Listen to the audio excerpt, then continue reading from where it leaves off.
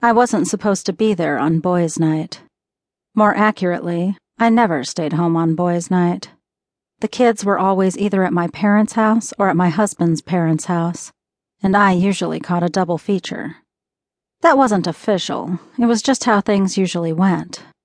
There was an official protocol about the existence of boys' and girls' nights, but not what the other person had to do, though. Walter and I made an arrangement when we got engaged. Once a month was girls' night, and once a month was boys' night. Almost always, girls' night was something I did with my friends outside of the house. Almost always, Walter had his friends over for poker, games, or, for all I knew, porn movies. There wasn't any specific prohibition against me being in the house. It was just something that happened so rarely, it was almost like it didn't happen at all. I was there on one Friday, though, and Jared had over Israel, Manuel, Kelsey, and Matt.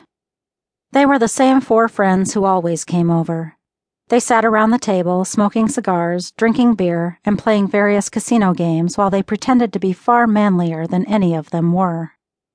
Oh, they weren't wimps or anything like that, but 5 bankers talking like they were hardened mobsters was pretty darned amusing,